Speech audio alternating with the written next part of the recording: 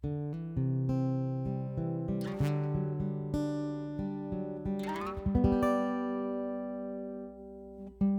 everyone, I'm John Steele, and this is After 4, a podcast for InterVarsity alumni. Life after college is hard, and even a great experience with your InterVarsity chapter doesn't shield you from the challenges of transition. As we hear stories from real alumni learning how to make it in their post-InterVarsity reality, my hope is that this podcast will offer some encouragement, a few laughs, and even some hope for the future. This is After 4, and these are your stories. Welcome to the show, everyone. This is After 4, the podcast for InterVarsity alumni, and I'm your host, John Steele.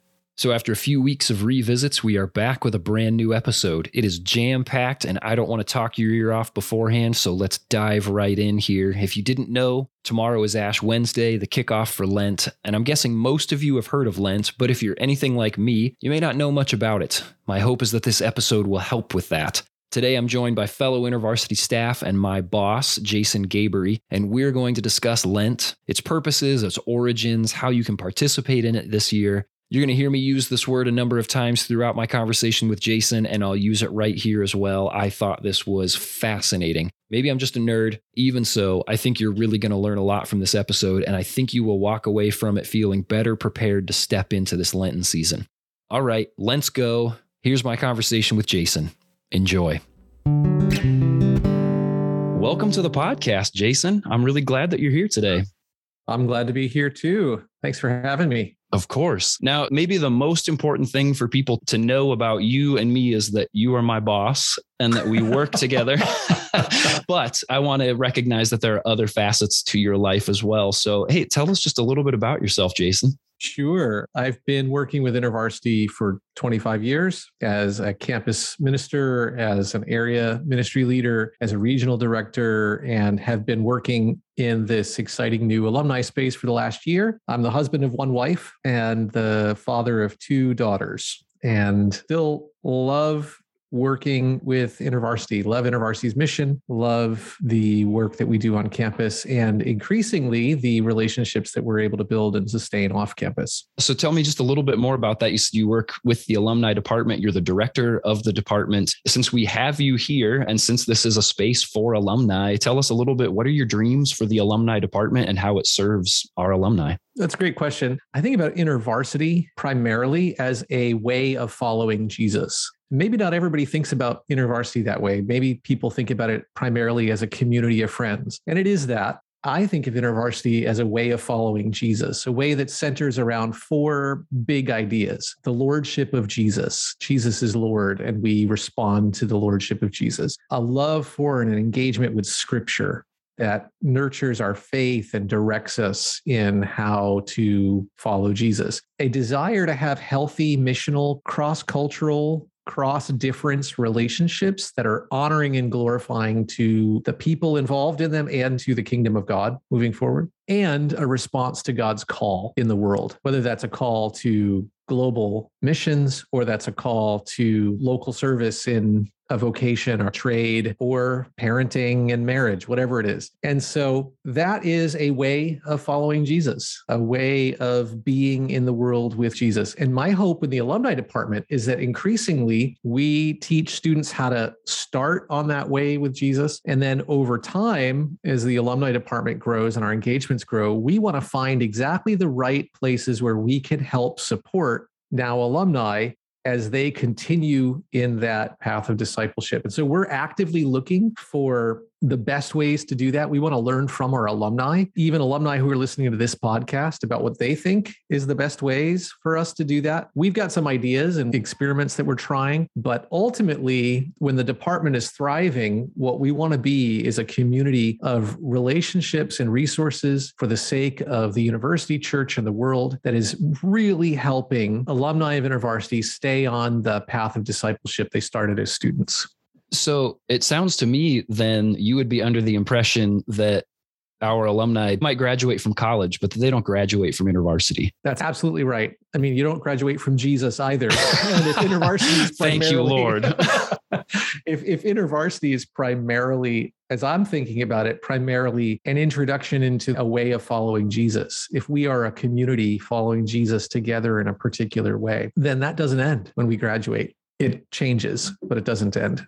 That's exciting that relationship gets to continue long after graduation. In fact, this podcast that we're on right now started as an idea. Wouldn't it be great if we had a space that we could continue to engage with alumni? And it's been really great. As my boss, I'm glad to hear you say that. Everybody listening, you heard it. My boss is happy with how this is going. So, okay, now, Jason, this is sort of a left turn that we're taking here. But to get to know you more, I could be wrong about this, but compared to many other staff, and I'm assuming many other students with InterVarsity, you have sort of a unique faith community affiliation, don't you? And if that's true, can you tell us a little bit about it?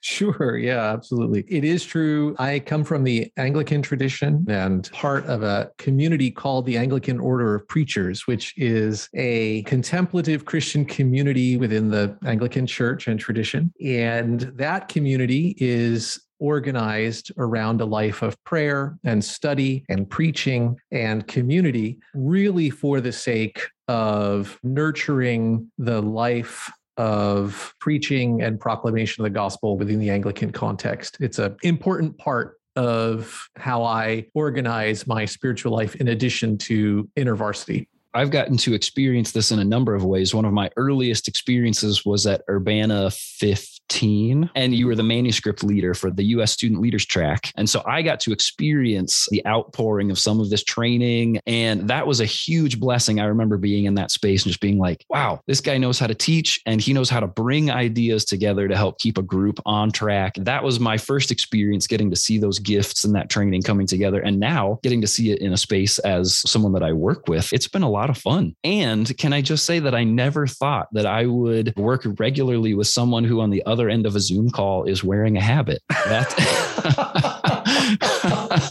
That is a unique and really cool experience for me. For the listeners who might not know, a habit is just a particular type of clothing that is a symbol of the church. And so when I go outside, I'm recognizable as that's a church guy. And sometimes that's really positive. And sometimes it's not, but it often makes an impact. And it's been a source of tremendous blessing. I'll go out for a walk or I'll go out into the community and I'll have one of two reactions. Sometimes people are angry at the church and that anger comes out kind of aggressively. And what I've learned to do is stand still and quietly pray for the peace of the Lord. Jesus said, "My peace I leave with you." And I pray that the peace that the Lord has given me will go into the person who's angry. And not all the time, but sometimes you can watch the anger comes out. And then behind the anger, there's a pain that is an emotion behind the anger. And sometimes that pain becomes visible and the peace of God comes, and just the space to be able to vent that, I hope, is valuable and good for them. Other times I'll encounter somebody on the street and they will want a blessing. They'll come up to me and they'll say, "Father, bless my child. Father, pray for me. I'm trying to get my life together." And what an incredible gift to be able to do that. And so it's been a neat experience for me to practice this more visible and sometimes socially awkward part of the religious community. Jason, as I've already explained in our intro, we're going to talk about Lent today. So are you feeling ready to jump in and discuss Lent? Absolutely. So I grew up in the church and I've been a part of several denominations over the course of my life. And it's 100% possible that I just was not paying attention until my late 20s. But I really do not remember observing Lent or knowing much about it until really the last 5 to 10 years of my life at most. So for others who are listening, maybe who find themselves in a similar place, can you just start by giving us a general overview, a general explanation of the season that we're about to step into? What is Lent exactly?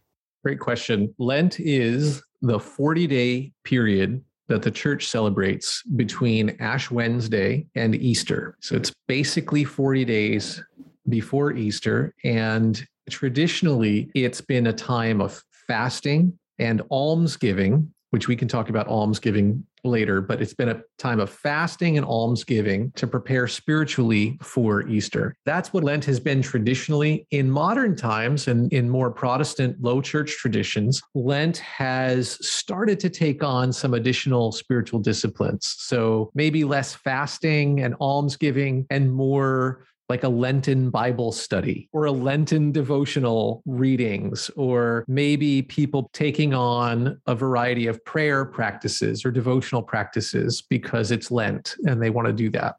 Can you tell us just a little bit more about the origins of Lent? I mean, it must have come from somewhere. Where did it come from and why? Well, we know that Lent began to be celebrated in a more formal way around the year 325 AD. And that's a significant year. I don't expect that most of our listeners are church history nerds, but 325 is the year of the Council of Nicaea. And the Council of Nicaea is actually really relevant today. It is the Council of Nicaea which gave the Western Church the articulation of the doctrine of the Trinity that we still use in most Western churches. Almost all Western Protestant churches affirm the Nicene Creed, and that all comes from 325. And if you look at what was happening in the church before 325, there's a lot of different practices. And so there's some evidence that Lent was being celebrated in different communities before 325, but you start to see it formalizing around 325. And in the ancient church, part of the reason that this season was formalized in the way it was that new converts were baptized on Easter Sunday. Oh. So if you read the book of Acts, you'll see people go preach and then they say, who wants to be baptized? And people come forward and get baptized. And that's great and exciting. And some church traditions, that's still the way it works. You hear a message, you respond to the gospel, you come be baptized. But as the church grew, and by 325, you have people going through a process of learning the faith before they get baptized. Catechesis is what it was called, a process of learning the basics. What do we believe about who God is? What do we believe about Jesus? What do we believe about the faith that we're joining in? And so people who had come to faith in Jesus, they would be a part of the body, they'd be a part of the community, but they wouldn't participate in communion. They wouldn't participate as full members of the church until they were baptized. Easter became a key time to be baptized because for those who might not think in these terms, baptism symbolizes dying with Christ and rising with Christ. And what better time to celebrate dying and rising with Christ than on Easter Sunday when you're celebrating the resurrection of Jesus? And so new converts to the church would go through a period of 40 days of learning and instruction and fasting and almsgiving. And it was in part to prepare them for full immersion in baptism and full inclusion in the church as they're getting to be baptized on Easter Sunday. And so that's kind of how Lent formalized in its beginnings. This is fascinating. Can I just say that this is why when you study the Bible, that learning historical context makes a passage come to life so much more, and that we have these rhythms and these practices in the church, whether it's Lent or another rhythm, that we do all the time. And at some point, it feels like we just stop asking questions about why. And then it just becomes this, well, it's just, we just do it. It's just part of church. And when you share that, like Lent all of a sudden has so much more meaning. Mentally, I know that Lent is supposed to be a meaningful time. But, and maybe it's just me, I don't know. But as you share these kinds of things, it gives it so much more power. From the beginning, this was a time for new converts to spend thoughtful time learning why they're saying yes to Jesus and what a life of following Jesus looks like, and then leads up to a celebration on Easter of new life in Jesus, not as if just Jesus rising from the grave. That's not a just moment, but it's not only that, but we are celebrating new life right here in the room with us on this day. These people that have been contemplating this and they are rising with Christ. That just makes Lent feel so much more powerful, knowing that information. It sure does. And there's a story from an Eastern monastery where the monks are all contemplating and they're meditating and they're supposed to be in silence, but there's this cat. The lead monk is called an abbot, and it's the abbot's cat. And as the monks are contemplating, the cat climbs around and purrs at their feet and climbs on them and jumps on them, and it's distracting. So somebody gets the job to go tie up the cat so that the cat doesn't climb on us while we're contemplating. Well, ultimately, the abbot dies and there's a new abbot, but the cat is still around. So somebody still has to tie up the cat. Well, then the cat dies. And so they get a new cat. And it's somebody's job to tie up the cat. And of course, the idea here is exactly what you said. We can easily just do things because it's the way we do them and forget that there was actually a reason why we started doing this. The reason might be a good one, it might be a bad one, but in the case of Lent, it's actually a good reason. This is fascinating. Okay, well then let's keep going here because I want to know about Ash Wednesday. This is another prominent day. It pops up on my calendar. Tell us about Ash Wednesday. What purpose does that serve in the course of Lent? So Ash Wednesday is the kickoff to Lent. And in the ancient world, it wasn't uncommon to mark oneself with ashes to show that you were mourning or fasting. This wasn't just true when the ancient church celebrated Lent. Where did the church get the idea that maybe we should use ashes and put ashes on our heads? If you read the book of Job in the Old Testament, you see he is sitting with ashes on his head. The ashes don't serve any medical purpose. The ashes that are on his head are to show everybody that he is in mourning because of the loss of his children, because of the loss of his health, because of the loss that he's endured. And so in the ancient world, when you were mourning, you put ashes on your head because people lived in much closer proximity than we're used to. We're much more of an individualistic culture. And so living in close proximity, if somebody could look at you and they knew you were fasting, then they would relate to you appropriately. They would invite you to the party. Oh, wow. They'd give you more space. They'd create some social distance for you out of respect for the fact that you were mourning. And so that's where this kind of idea comes from. And since Lent was largely associated with fasting, Ash Wednesday became the chance for the community to say together, okay, we're entering into the season of Lent and we're going to mark ourselves with ash to be a signal to the community that we are entering into this fasting season. I think for modern people, Ash Wednesday can be a really powerful reminder of important themes we don't usually talk about in church. For example, over the last 30 years, there's been a strong movement within some churches towards the positive aspects of faith, towards the more therapeutic aspects of faith, towards the uplifting aspects and important parts of our faith. We talk about being our best selves and living our best lives and overcoming adversity. We talk about revival. We talk about awakening, and it's really positive stuff. And I think it's great. I'm glad we're doing that. But Ash Wednesday is entirely different from that. Ash Wednesday, someone will mark an ashen cross on your forehead and often say the words, "Remember that you are dust, and to dust you shall return." We're not talking about that in church on a typical Sunday. Ash Wednesday reminds us of our mortality, that we're dust, we're creatures of dust. And it invites us to humility, to remember that we are mortal. It nudges us towards a way of following Jesus that says, if we're going to follow Jesus, we're going to have to leave behind the treasures and trinkets that distract us from full discipleship. And so in the light of eternity, if I remember that I'm a creature of dust and I'm invited to follow Jesus, anything that gets in the way of that, I'm invited to let go, to leave that aside so that I can more fully be present to Jesus. I can be more fully present to a life of discipleship with him. And that's what Ash Wednesday sort of reminds us of. Ash Wednesday shows up for people,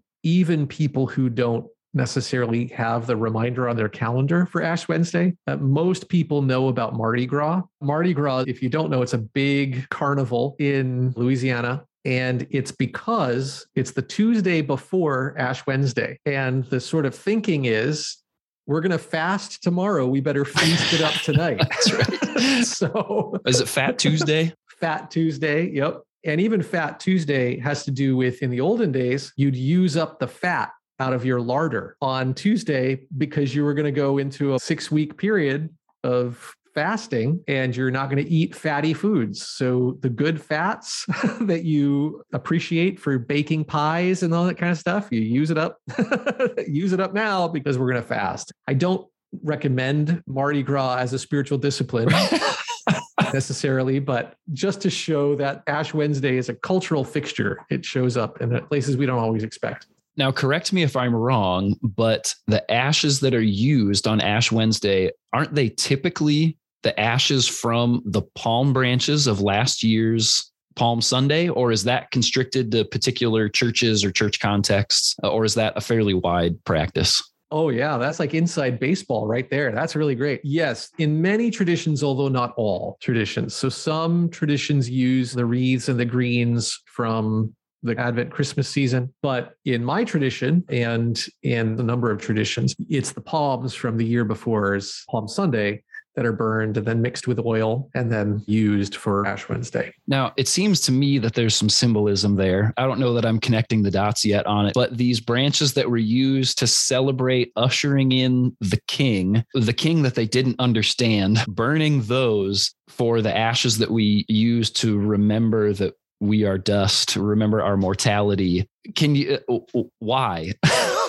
Why are those the implements that we use in the traditions that use them? Why is that what we use to make the dust? Yeah, it's a great question. I don't know if I have a great answer. So this is a guess. Okay, let's do it. But I think that the other side of Palm Sunday is that they were looking for the wrong kind of king. And so even in the waving of the palms, it's the same crowd that waves the palms singing Hosanna in the highest, who just a couple days later is saying, crucify him, crucify him. And they want a king. They just don't want Jesus. And on Ash Wednesday, the call to worship, at least in my tradition, is rend your hearts and not your garments and return to the Lord. And it's powerful. And there's this invitation to turn our full allegiance to Jesus, to turn fully to Jesus in his way, to want Jesus more than we want a king according to our own image, our own desires. And so I don't know if that's the internal logic, but that's an internal logic that makes sense to me. I agree. That makes sense. Okay. So I don't know if I should feel excited to celebrate Lent, something that is about remembering my mortality. But these are the things that background information, this is what it does for me, is that it gets me excited. So, I mean, outside of hopefully just listening to this and being like, Lent is really amazing and I want to participate, why would you encourage someone to engage with Lent this year? And you've already mentioned some, but let's dig into it a little further. What are some rhythms and practices that could help them observe Lent well? I think anyone who has at least one, what St. Ignatius of Loyola would call disordered attachment. A disordered attachment is something you love a little too much. It might be like sleeping in or Chick-fil-A or how dare you? or the good opinion of other people or money or status or sexual desire or whatever it is that you love a little too much. And what I mean by love it a little too much is not that you love something. We're creatures who are designed to love. We're supposed to love things. We're supposed to love people. But when we love something in a disordered way, we love it in a way that keeps us from following Jesus. When I love the good opinion of other people too much, it actually keeps me from following Jesus joyfully. And of course, our disordered attachments stack up on each other. Let me give you an example. So if I have a disordered attachment to success, I overwork, and instead of having margin in my day, I'll overwork. And then 6:30 on a Wednesday rolls around and I'm thinking, what's for dinner? And we've made no preparations for dinner. And you start thinking, I'm hungry. I don't want to start cooking now. I'm exhausted. I've worked too hard. I know what I'm going to do. I'm going to go to Popeyes and I'm going to get a spicy chicken sandwich at Popeyes for us. And now that's more expensive than it would be to have dinner I made at home. Now there's financial implications. If I get in a habit of doing that, I don't have as much margin in my budget to give and to save and to invest in the things that are life-giving. And then also I'm showing up at the dinner table and I'm exhausted and I'm grumpy and too much Popeyes will impact my health. I love me a good Popeye's spicy chicken sandwich. Don't get me wrong. But you see how a disordered attachment to success leads to other disordered relationships. I start to have a disordered relationship with food. My kids start to annoy me rather than seeing them as an opportunity to build relationships. And so if you have one thing you love a little too much, it keeps you from freedom. And ultimately, the life that Jesus is calling us to in discipleship is a life of freedom, freedom to fully follow Jesus and fully follow in his way. It's not freedom from responsibility. It's freedom to give myself fully to Jesus, give myself fully to the people that he's put in my life, give myself fully to his work that he's given me. And so Lent is for anybody who has at least one disordered attachment. And most of us have at least one. Some of us have, a lot. So if you have a disordered attachment, you should consider keeping Lent this year. And you should consider it because Lent is kind of like spring cleaning for the soul. What it does is, particularly the emphasis on fasting, it declutters our hearts and kind of helps us move toward Jesus with greater freedom. So some simple ways to do that is you can sign up for our Substack. We're going to be creating a newsletter this Lent, and it's going to have some reflections on scripture that will help you do some reflection and prayer and practice Lent this year. That's a simple thing you can do. A second thing you could do is try some simple fasting. Now, the problem with fasting for most Christians is that we try to do too much too soon. Try simple fasting. Try fasting screen time. I'm going to put my phone down at 7:00 at night. I'm going to fast from having meals out. I'm going to cook for 6 weeks. I'm going to fast on extra spending. But here's what's important in fasting is that as you fast, you set aside things you're going to set aside from doing. What you then do is you use the time or energy that you would have spent on those things to pay attention to God. So if I'm going to fast from screens after 8 p.m. this year, I don't just put my phone down, shut my computer, and then just feel grumpy about the fact that I can't look at my computer or look at my phone because it's after 8:00. What I do is I put my phone down, I put my computer down, and I say, okay, Lord, I have this time to be with you and to be present to my family. How should we use it?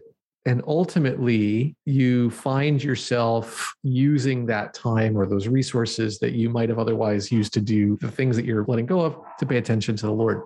So that's the second simple practice. The third simple practice is what is traditionally called the examination of conscience. And this sounds really hard, but it's actually quite simple. What you do is you take 10 minutes at the end or the beginning of every day. You could do it at the end and the beginning, but just pick one to start. And you keep it to 10 minutes in the presence of the Lord. You ask first for clarity as you review your day and you review what's happened. And then you think through your day and you ask the question, where was God at work? Where did I pay attention to the love of God, to the gifts of God, to the people that God has placed in my life for me to love? Where did I experience joy? Where did I experience freedom? And you just make a note of those things. And then you stop and you say, wow, as I was brushing my teeth, I had this thought about this person I hadn't thought about in a while. And I had real joy. And I prayed for them. And that felt really good. I'm going to write that down. God was at work in me in that moment. And then you do a quick prayer and you just thank the Lord for those opportunities. And then after you do that, you say, where was I resistant to the Lord? Where was I distracted or distressed or grumpy or anxious? And you just make a note of it. You don't judge it. You just make a note. Oh man, that person came up behind me in traffic this morning. That was a moment for me. When my daughter said this thing, my first reaction was to get angry. And you offer that to the Lord. And you say, God, I need your grace in these areas of my life. Ultimately, reflecting on it, naming it, and noticing it gives me the ability to now be open to the grace of God that was even in that. And so that's what you do. You pray. If there's a place where you need to say, I'm sorry, but mostly you're still looking for, how was I resistant to God at work? But God was still at work. And you do that and you keep it at 10 minutes and you go about your day. And then the last thing I'd really encourage our listeners to consider is almsgiving. And I know we talked about almsgiving at the beginning, but almsgiving is a particular kind of charitable giving I like to describe it as delightfully non-strategic. When we give, we like to think about our values and what organizations we trust and make strategic decisions about how to invest the resources, steward the resources God gave us. Almsgiving is entirely different. Almsgiving is you set aside a certain amount of money to waste on needy people simply because God is generous. And I'll confess a secret. I started practicing almsgiving many, many years ago when I was taking the subway a lot. There's lots of panhandlers on the subway and there's lots of people asking for change. And I thought back then when I started almsgiving that, oh man, I set aside a whopping $14. I mean, it was not a lot of money, but I was like, I'm going to have $14 over the 6 weeks and I'm going to give alms. And I had the darndest time giving all $14 away. Really? I thought, man, I would just be out by the end of the week. And amazingly, as I started giving alms, and another important thing about giving alms is you give it anonymously if you can. You don't make a show of it. You don't ring the bell. You don't wave the money. You don't put it in the plate or the cup that the guy has and say, this is in Jesus' name. What you do is you give it as anonymously as possible simply because this isn't a strategic investment. You're wasting money on people who are in need because God is generous and you want them to look to God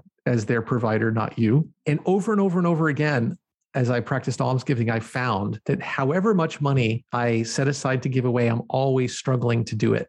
And so I commend that as a discipline to our listeners. Try almsgiving, try setting aside money, and just see how you experience that, whether or not you too experience the generosity of God in such a way that you struggle to give away and to waste money on people just out of the love of God. It is always amazing to me. God's math is very different from my math. Jason, this has been fascinating. I feel more, at least mentally prepared to go into Lent. I have some emotional preparation to do, but this really has felt like a great preparation for stepping into this next season of Lent, to have more information to inform the choices that I'm making and the practices that I'm stepping into, and just the mindset of my personal mindset and the mindset of the community that I'm entering into this with. And that's a great gift. Before we close, any final words that you want to make sure are shared for people? In our tradition, we were invited into celebrating a holy Lent. So, John, I want to invite you and I want to invite our listeners to keep a holy Lent, remembering that it is about freedom, that as we set aside this time and we set aside anything that holds us up in our walk with Jesus, the point is not abstinence, not taking things away from ourselves. It's creating freedom and space for full allegiance to Jesus and his way. So with that, I invite you and your listeners to a holy Lent. Amen. Thank you, Jason. My pleasure. Great to be here. What did I tell you? Fascinating, right? For me, this conversation created a much clearer and more meaningful lens through which I can view the historical practice of Lent, our communal engagement with Lent, and my own participation in Lent. I also think having the language of disordered attachment is incredibly helpful. Being attached to people and finding enjoyment in the things around me is part of how I was created. It's good. But if that attachment impedes or competes with my first love, my Savior and Creator, and negatively influences the way I engage with others, then those things are out of order. Lent is a great opportunity to spend time sorting and reordering those attachments with God. If you're interested in using the Lenten devotional materials, make sure you check out the show notes. You can find a link to the Substack there. Jason, thanks for putting that together, and thanks for joining us today. This was incredibly helpful, and dare I say one last time, fascinating. Hey, that's it for today. Come on back next time and join me for my conversation with InterVarsity alumna, former staff, and author Alice Freiling. We're going to get to know Alice a little bit and then spend some time talking about her new book, Aging Faithfully. So make sure you subscribe to the podcast on your favorite platform and turn on notifications so you know right when that new episode drops. You can also find us on socials at After4Pod. I'm excited to hang out with you again next week. Until then, see you next time, alumni.